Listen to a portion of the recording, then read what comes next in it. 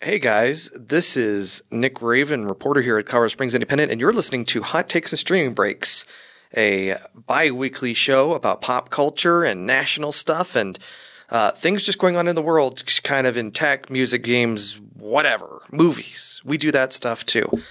How you doing? It's the earliest of you are probably listening to this on Tuesday morning, but it might be Tuesday afternoon. Or Wednesday, maybe it's Thursday or the whole weekend that you're listening to this, whatever the case may be. Thank you for listening. We're going to do a solo cast today. Kelly was unfortunately not able to make it. We were going to do a retrospective on the Clerks trilogy. We'll probably do that next time around, so stay tuned for that. So this is going to be an all news week. We did an actual episode 3 2 weeks ago, but because of a blunder on my part, that did not go through, which was great.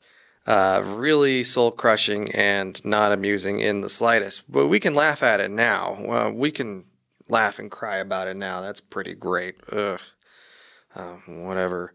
But we're going to go through some news here, some of the most recent developments, kind of around the world. I'm going to talk about some stuff I've been listening to, stuff I've been playing. But to give you a sample of what's going on, our first news item, well, let's just get into the news.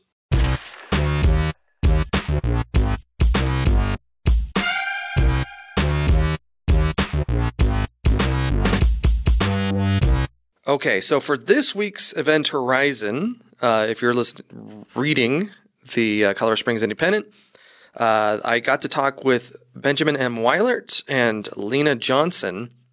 They are the municipal liaisons, or MLs, for NaNoWriMo. Now, if you have author, nerdy writer friends, you've probably heard of this. This is National Novel Writing Month. And based on, I'm looking at the calendar here. You might still, you can participate at any time. This episode goes live November 1, so you have plenty of time. What it is it's a challenge to write a 50,000 word novel or whatever you want to do within 30 days. So that means you have to write 1,667 words every single day, more or less, for 30 days. And the goal is to generate a book or generate short stories or generate something or write part of a book. I dive into this a bit more with my interview with them last week, or I guess this week. Gosh, this week's been feels like forever. My goodness, what a week. How are you guys doing with that week thing? Whew. It's just like this week felt like 2 or 3 weeks. My goodness. But you have a chance to still hop on. There is an actual website, nanowrimo.org. That's NaNoWrimo. And I'll put it in the show notes too. But this is the site where you can actually go in, you can register, you can put in your progress based on number of words, throw that in there.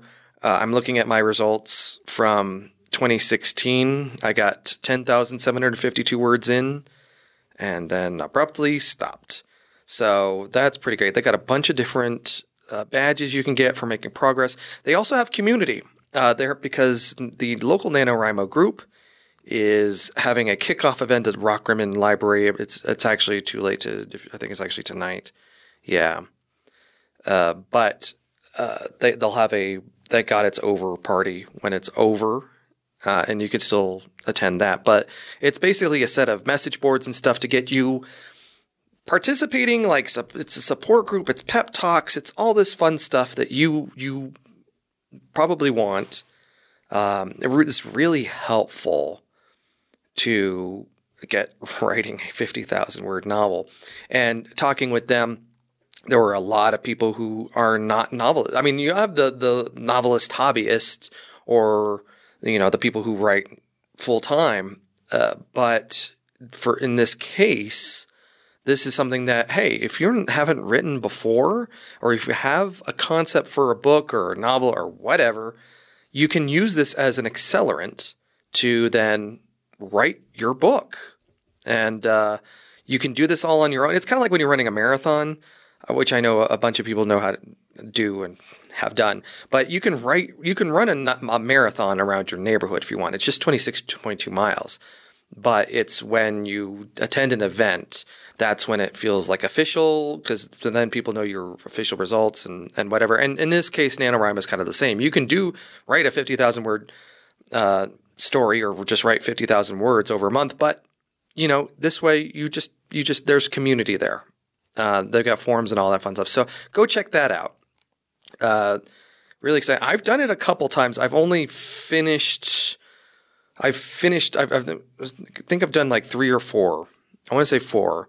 I've completed it once on time, and I completed it a second time, but after the fact, so it doesn't really count. But whatever. It's low stakes. It's not a big deal. You're not getting a medal or anything or winning a prize for that. Now you have 50,000 words of a book you've probably been sitting in your head for a while. So if you are in the inclination at all to start writing, I would highly go check it out. And if you've got some time, hey, just jot away a few words. Maybe you've got an outline that you've been working on for a while. And just start writing. So NaNoWriMo, National Novel Writing Month. Go check it out. Like I said, I'll have links in the description. Next item here on the news, if this thing will let me do that. Just yesterday, Elon Musk completes $44 billion deal to own Twitter. I'm reading from the New York Times here.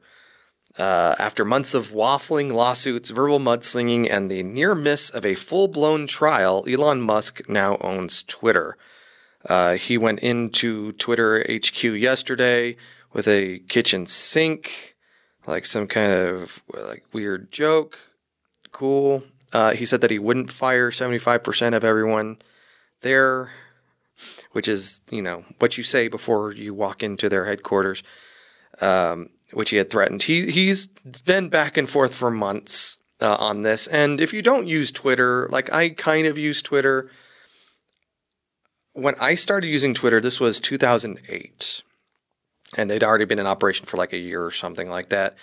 I only signed up for Twitter because I wanted to text a service to then update a widget on my MySpace page. Yeah, I wanted, because there was no, 2008, right?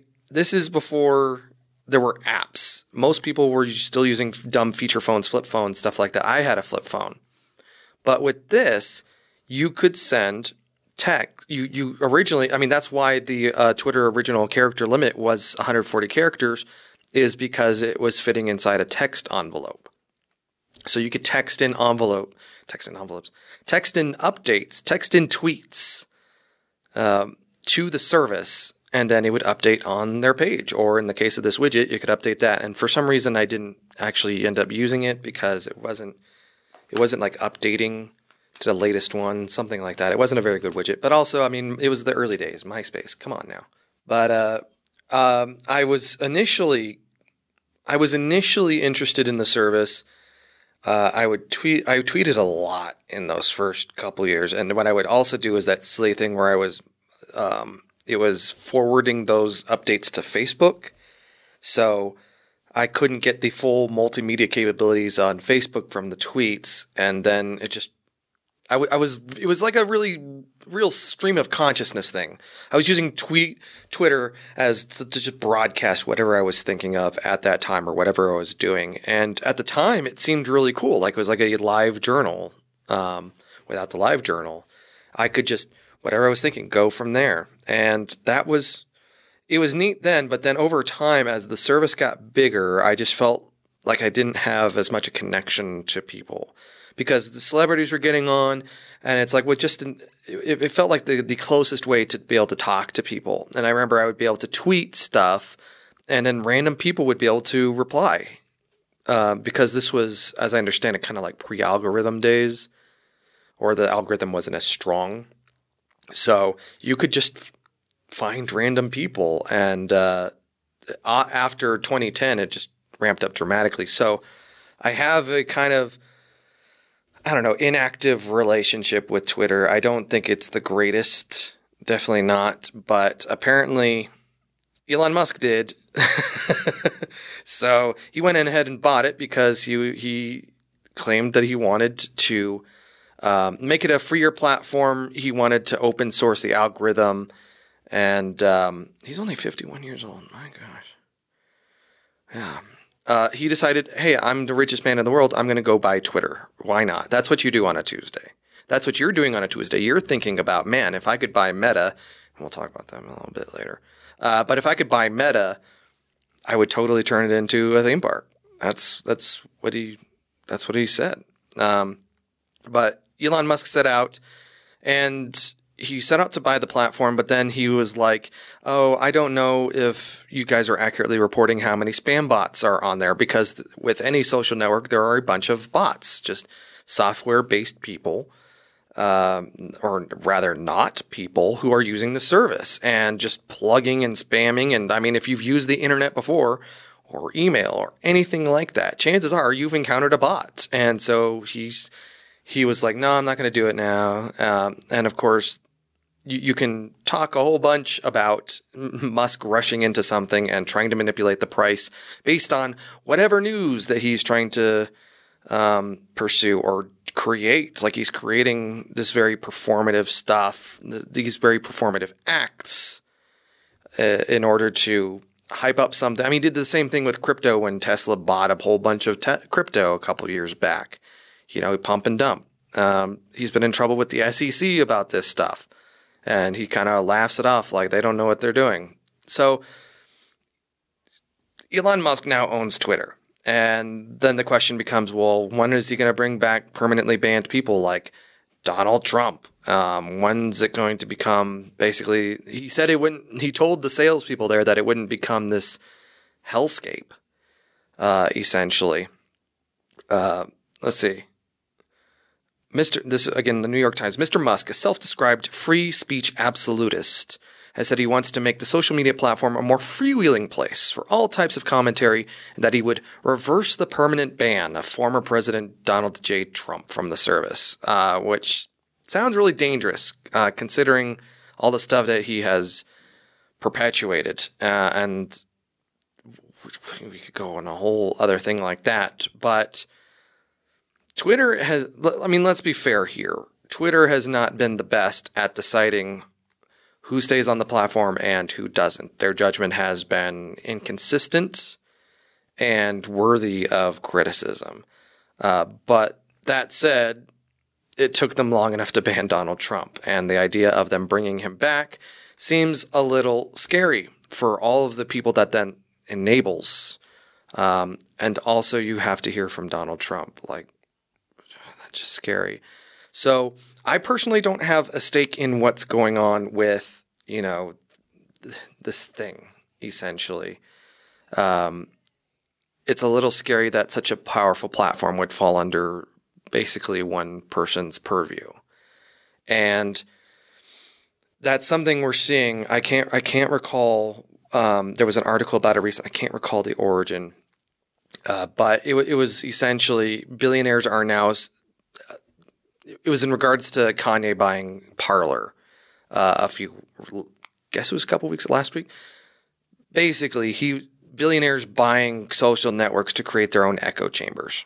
And it's tragic. It really is, that you'd have these people who have enough resources, enough wealth, enough power to then be able to go, I'm going to create this vehicle, or in the case of Elon Musk, I'm going to co-opt this vehicle, take it over, bring it private,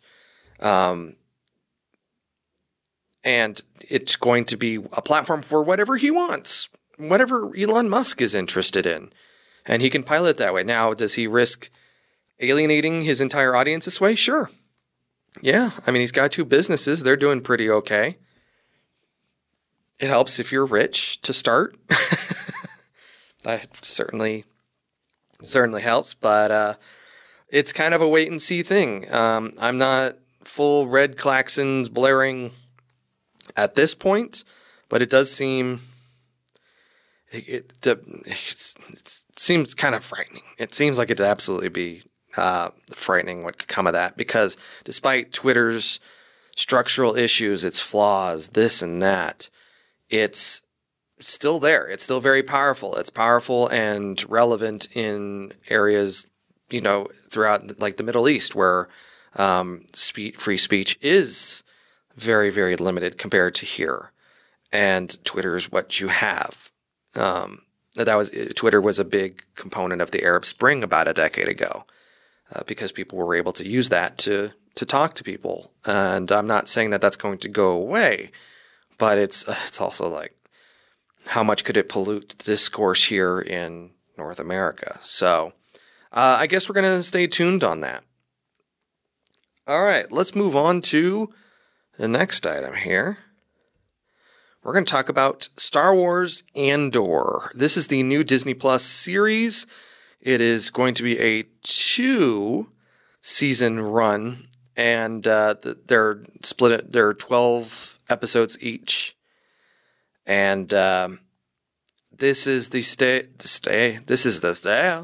story of Cassian Andor, who was the spy protagonist of the movie Rogue One. Now, if you're a huge, just absolutely massive Hot Takes and Streaming Breaks fan, you've listened to our last episode from a month and a half ago, where we talked about Rogue One. That had been the first time that I'd seen that in a while. Kelly was here. He was able to talk to it because he'd seen it a couple times. Go listen to that episode. But this is the protagonist from that show. It's a prequel series because obviously he dies at the end of Rogue One. Spoilers. But this is a show kind of showing his rise, how he became a traitor, how he joined the Rebel Alliance, stuff like that. The big thing about this show, this is written, and some of these episodes are directed and produced. Definitely some of them directed, but produced by Tony Gilroy. Known for his kind of in-depth dramatic screenplays. This is a story for adults. And Star Wars has traditionally been known for how easy it is to get into. It's very whimsical, it's bright, not quite cartoonish, but it's super interesting, super easy to get into. It's really like theme park fodder. And this is something, I mean, obviously it's hard to get in. If you've never seen Star Wars before, it's hard to get into like episode 2 or even episode 8, The Last Jedi, and just kind of watch it. But the show as a whole, or the franchise as a whole, is known for just how approachable it is. And so it's kind of then, see, I grew up on LucasArts games. So Dark Forces, TIE Fighter, the stuff that was a little more in depth. The stuff that required a little bit more reflection kind of demonstrated that there was more lore there, essentially. And so there are people who live and abide by just the movies, and they've been making a lot of movies. But this is a show that dives deep. It is mature. It is not a show where it's spelling every single thing out for you. It's subtle. The dialogue is very, very good. It's incredible. The performances are amazing, and leading up to episode 6, which is the farthest I've seen. They're up to episode 8 now, so I got to catch up. Everything leading up to episode 6, and then episode 6 itself, is such an incredible chunk of Star Wars that I've never seen before. I don't think anyone's seen before. And some have commented about how the first couple episodes are kind of slow to get into. And like, I get it, but it's also, they're building towards something. It's like Andor never felt boring to me. It never felt slow. It never felt like it was taking its time, except in preparation of good things.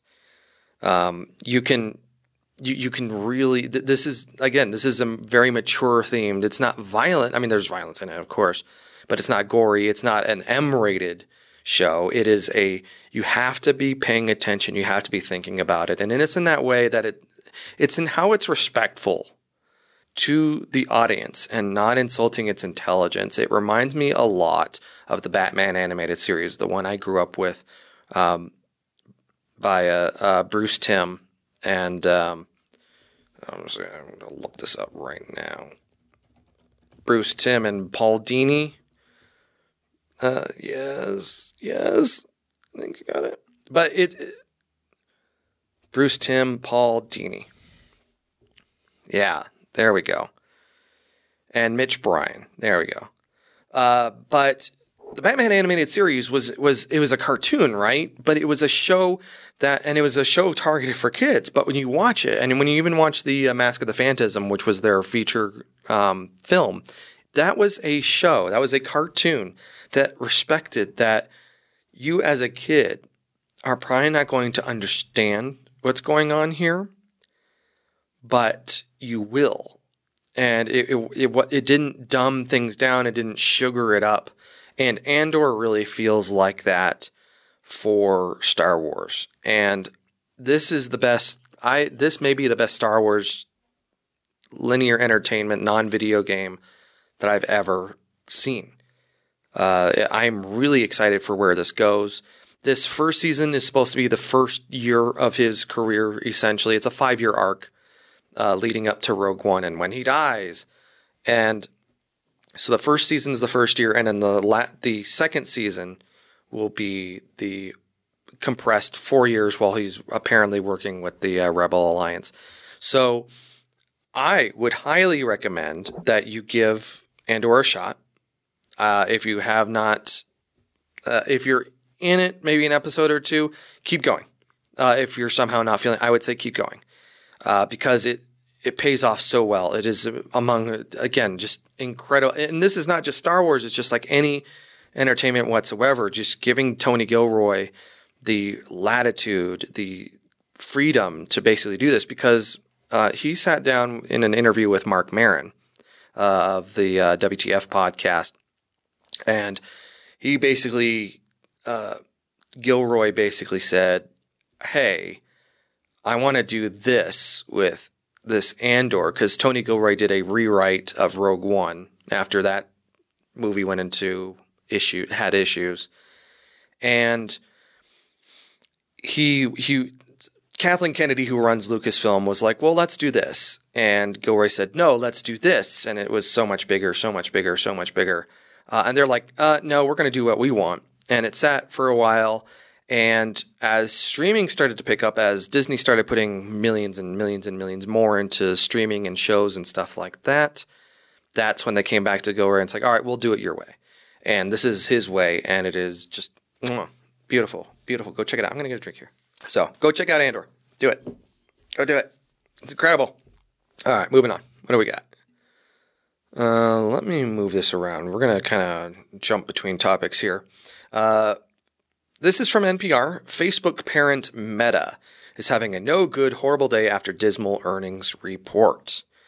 So far this year, Meta's stock has fallen by about 70%. It's now worth about $270 billion, roughly a third of its market capitalization of just under $900 billion a year ago.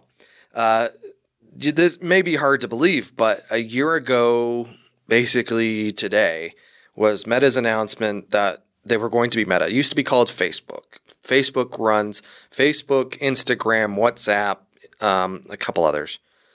And a couple years ago, almost a decade ago, they bought Oculus, who had crowdfunded a VR headset.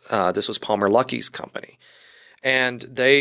And everyone was kind of curious, like, what does Mark Zuckerberg, who's the CEO of Facebook, what in the world does he want making VR headsets? That doesn't make any sense, right? You think Facebook, okay, you go on Facebook and you see memes and you see your aunt reminiscing about some field trip that they went on, vacation they went on to Utah. You see baby pictures, you see yourself getting old and all of your friends getting old alongside you. Anyway, it's, what are you going to do? What is Facebook? What does that Facebook have to do with a VR headset? What are you going to do in Facebook that's going to require a VR headset? Fantastic question. I'm glad you asked. This is the question that Mark Zuckerberg answered about a year ago in full with a big presentation about Meta. They rebranded the company. Also in part because Facebook was facing a whole bunch of political pressure based on like misinformation, political influence, stuff like that. So what they want is to create this metaverse, and we could dive so deep into this because it is such a idea. And on this show about 2 months ago now, our first episode, we talked about Ready Player One, and we talked about how Mark Zuckerberg saw this VR metropolis where basically anything can happen and you can be anyone and do anything at any time. Kind of seemed to inspire him to do all of this nonsense, essentially. So you will acquire a Horizon Quest because they dropped the Oculus and rebranded it as Horizon. And you slap on this headset, and for the most part, I believe they're all. You don't need a computer powering it. It's all within self-contained, and unlike the original VR headsets of about a decade ago, the early teens, not the ones of the 90s, those were very different, but the ones of the early teens where you're piping it, you have a big cord coming out of it, and then the computer's doing all the rendering. But the whole point of the metaverse is that it's an entirely other place that is virtual. You're just going to put on your headset. You're going to exist in this place. You're going to do everything through this place. So you're going to go to work in the metaverse. You're going to shop in the metaverse. And it's this early idea. It's got a real like early 90s vibe. There were some really tragically bad kind of cyberpunk sci-fi movies. You think Lawnmower Man, Johnny Mnemonic, a couple other just really bad, but it was the idea of we could take what's really easy and stuff now and convert it into something that's a lot more complex and skeuomorphic. And when I mention that, I'm talking about like in the early 90s, they used to have digital interfaces that were skeuomorphic. And skeuomorphic basically means that it's reflecting what it's supposed to actually be. So if you have a notepad app, it looks like an actual notepad.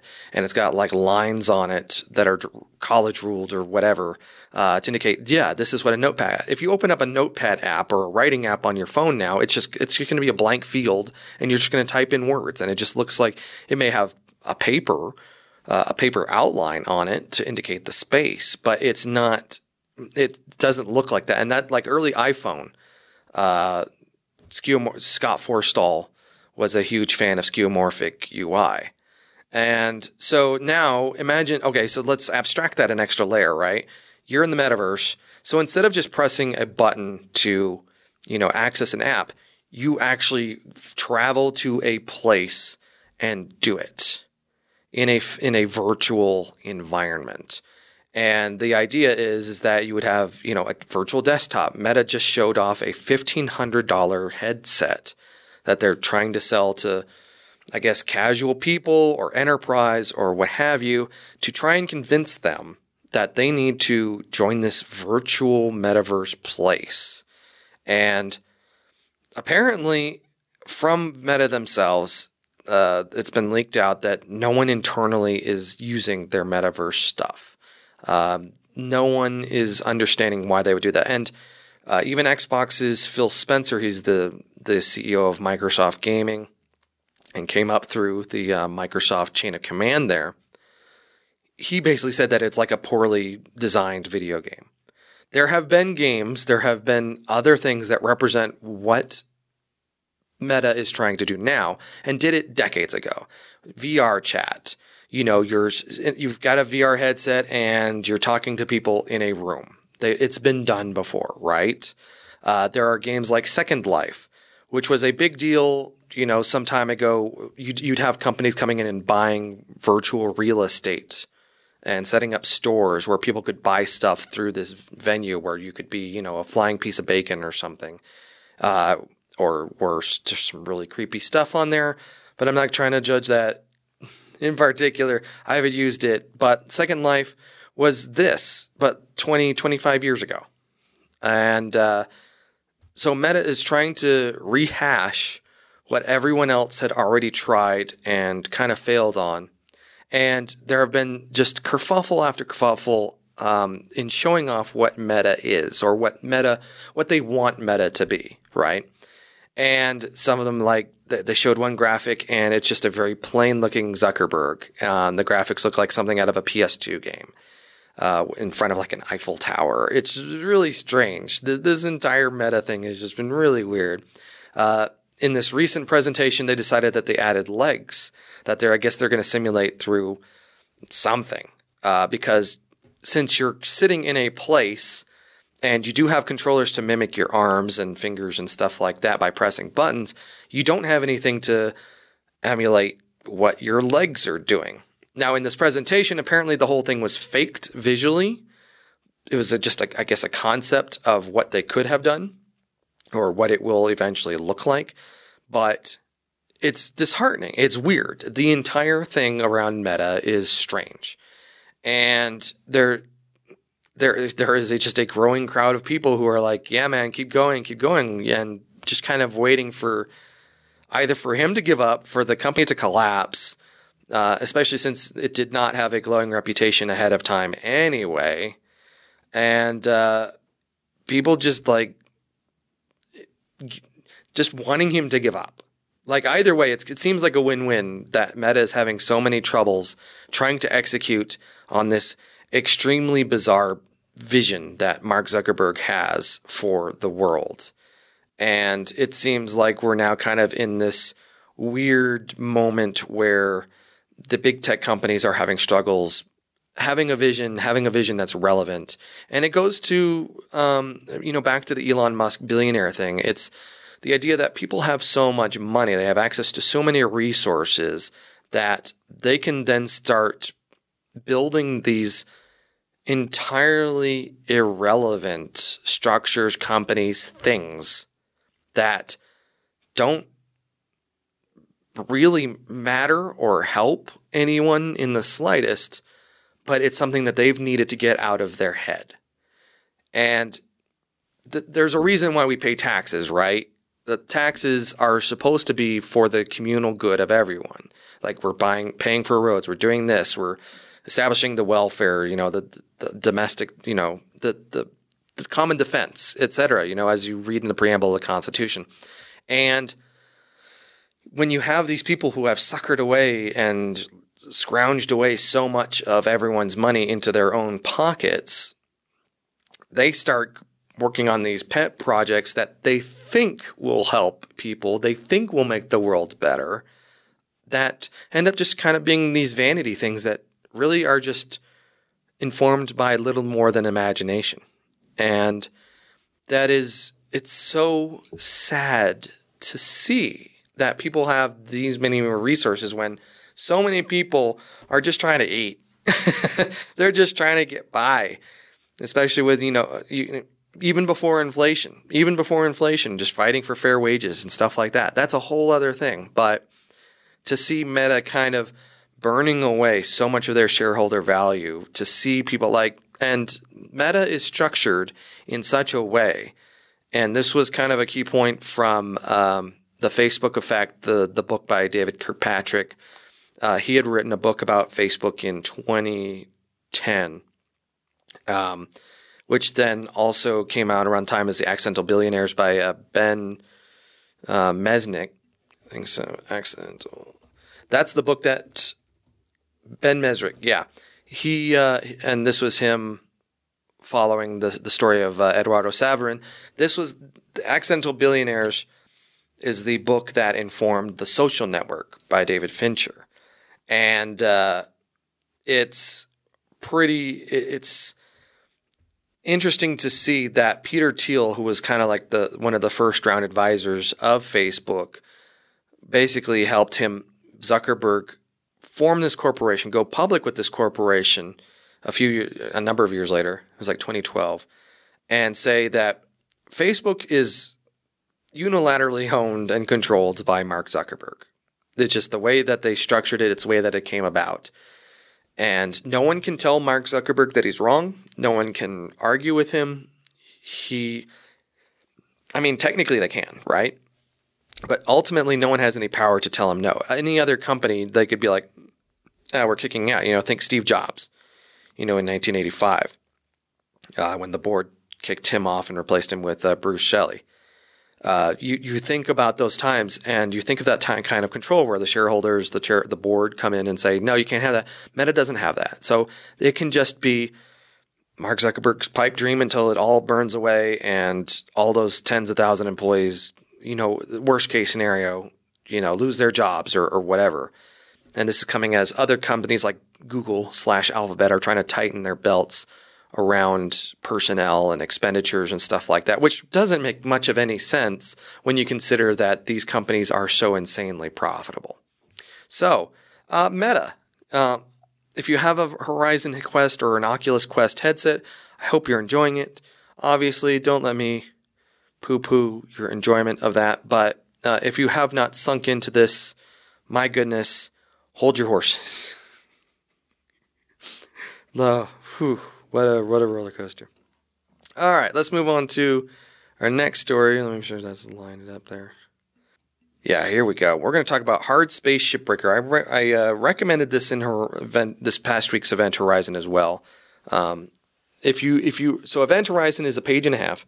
It's in the Colorado Springs Independent, of course, the publication that you read every single week. It's your favorite one.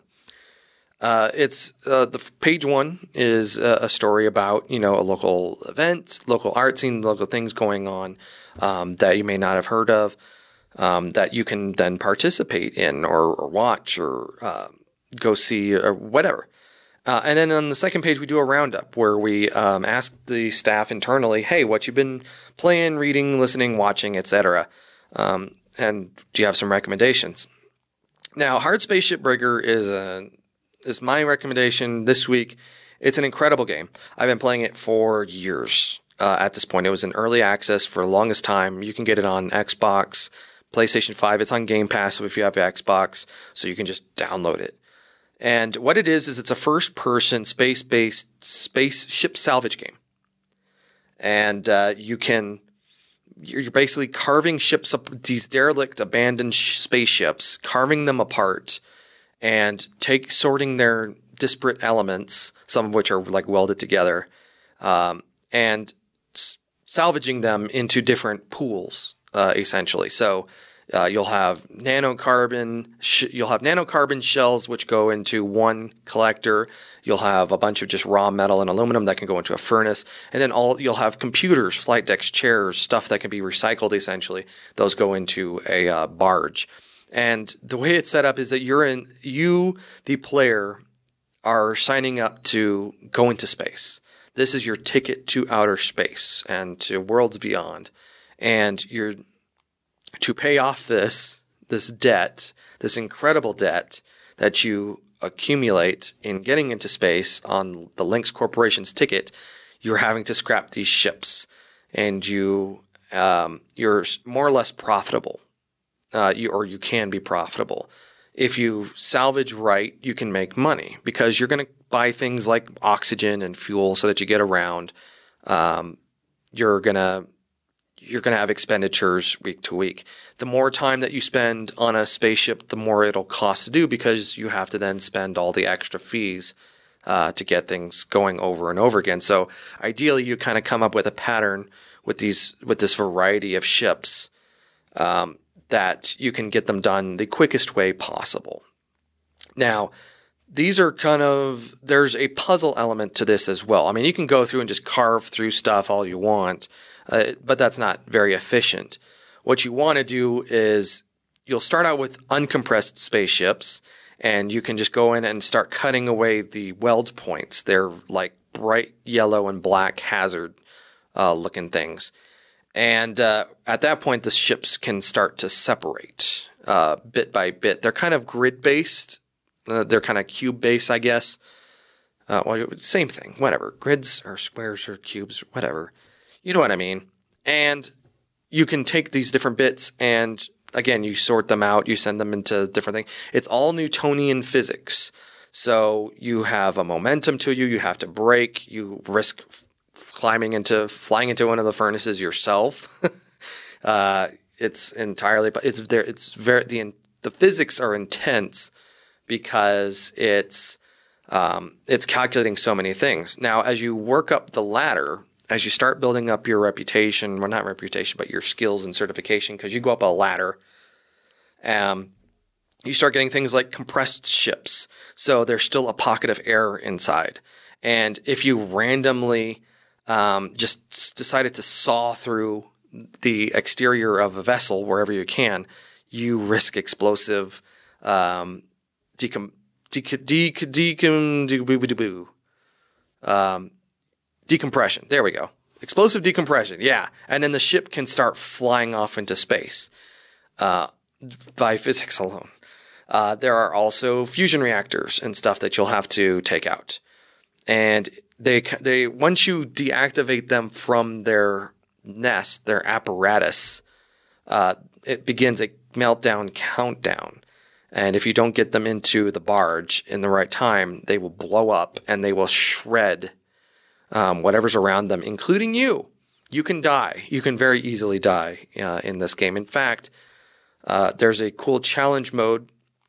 You have to get a little bit into the game first before you unlock it, where you get one life from beginning to end. So if you die, that's the end of it's permadeath. People have cited its repetition. It can get repetitive after a bit. I mean, it's a slog of it. I kind of forgive it for that because it's supposed to be this tedious slog of a thing. There's a plot line where you're working with your fellow welders, even though you operate alone entirely, but you hear them over comms. So it's got kind of a radio play like Titanfall 1 kind of aspect to it. But there's an ultimate goal where you're starting to unionize essentially and work together so that you can help each other out. And I haven't gotten that far. I'm playing on Xbox Series S. It does a weird thing where it crashes after each shift from the second act on. Apparently the developers are aware of it. But there has not been a fix as of the time that I'm recording this.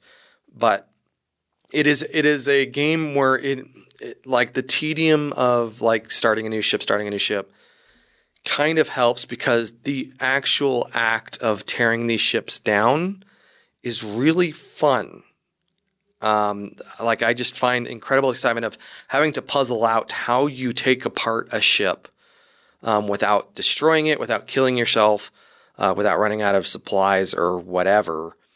And you're really trying to like that part's just really fun. That part's really fun to me. So I would highly recommend it. If you have Game Pass, I don't know why you wouldn't have Game Pass if you're not like on Windows or if you have an Xbox, because like that's a huge thing. And I'm not getting paid to say that. I gotta say I have to say that I'm not being paid to say that. If you have Game Pass, go try it out. Definitely worth a look. It's definitely overlooked game, and I would absolutely recommend you try it out. It's super fun. I love it. All right. I guess the last story I want to talk about today, and I don't know how much I really want to dive into this. I may save that for next episode, but Ye, formerly Kanye West, Ye West, was dropped by Adidas this past week. And this was a big deal because they've been in collaboration for a decade now. He has this Yeezy line of apparel, shoes, etc. Does like $1 billion plus a year. I'm looking at Vox.com here. And after some really atrocious anti-Semitic things that he said, Adidas was like, nope, ain't doing it. And FD Signifier, he's a video essayist on YouTube. He really dives into Kanye West and kind of his decline. I didn't get into Ye's music until basically My Beautiful Twisted Fantasy, Beautiful Dark Twisted Fantasy, which is a beautiful album. And but I really liked Yeezus, the 2013 disc featuring stuff that wound up on Django Unchained, Tarantino's flick, including like Black Skinhead.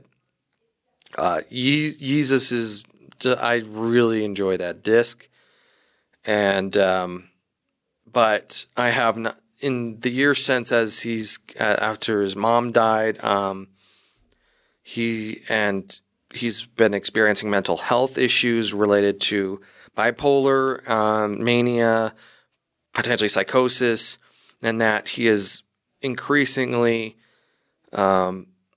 hitched onto right-wing conspiracy theories and anti-Semitism and just this and that, just truly ragged, nasty, hateful stuff. And this is not new. Again, there's been a number of videos, like when he went to TMZ, the parts when he hosted SNL at one point, or he was the guest performer on SNL, and there was a leaked video about some stuff that he said after a taping of a show. And again, Yeezy, Elon Musk, I mean, I guess the theme of the episode is just the Billionaires Club. I think that's just going to be the title. You have these people who are not accountable to anyone. Like after this he was actually escorted out, but it was yesterday, from Skechers. He showed up unannounced to Skechers headquarters looking to do another shoe deal because he was making so much money off Adidas.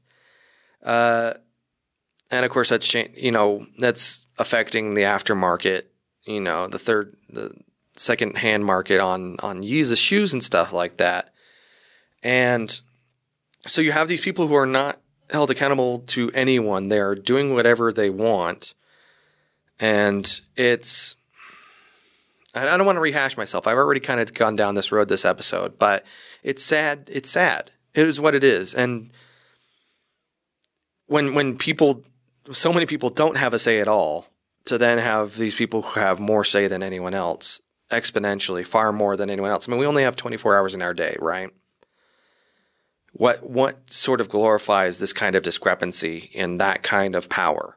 To say that, I'm going to drop $44 billion and buy Twitter. Or I'm going to take this entire company that's worth nearly $1 trillion and steer it towards this virtual reality dream that I have. Or in the case of Kanye West, just having a mental health breakdown and no one's calling him out on it. No one's saying like, hey, you need a conservatorship. Like you look at the Britney Spears, Amanda Bynes, countless other people, even celebrities even, where as soon as they start showing issues with mental health and that, some family member, whoever, is swinging in and saying, yo, we're going to take control of everything. No one's doing that for Kanye. No one's doing that for Ye. I want to talk about this more in the future because this is something that is really it's so much more in depth, and it'll be interesting to see how this comes about and what happens to Ye, especially like the whole thing with his the whole thing with him and his now ex-wife Kim Kardashian, and the whole Pete Davidson thing, and him and Ye buying a house across. Like, there's no. Yeah, I don't have anything more for that. Well, this has been the show. I hope you enjoyed it. This has been Hot Takes and Streaming Breaks, episode number 3, The Billionaires Club. This was produced, directed, and hosted by moi, Nick Raven. This is getting done every other week. This was. Usually Kelly's in here. I'll have some guests. I'm looking to get some people in here as well. But it's like I really got to get hot takes going. And so here's a new episode for you. Be sure to like and subscribe. There's not going to be a video version of this one, but subscribe wherever you listen to podcasts, etc. We have we have video versions of the other two shows on YouTube, but you can like and subscribe those. There you go. Like and subscribe on those other 2 episodes. So, fantastic. You guys have a great week. I hope you guys voted. This is early enough that I hope you guys voted. Get your votes in. You got those ballots, hopefully. You registered to vote. You got those ballots. Send those in. There's mailboxes everywhere.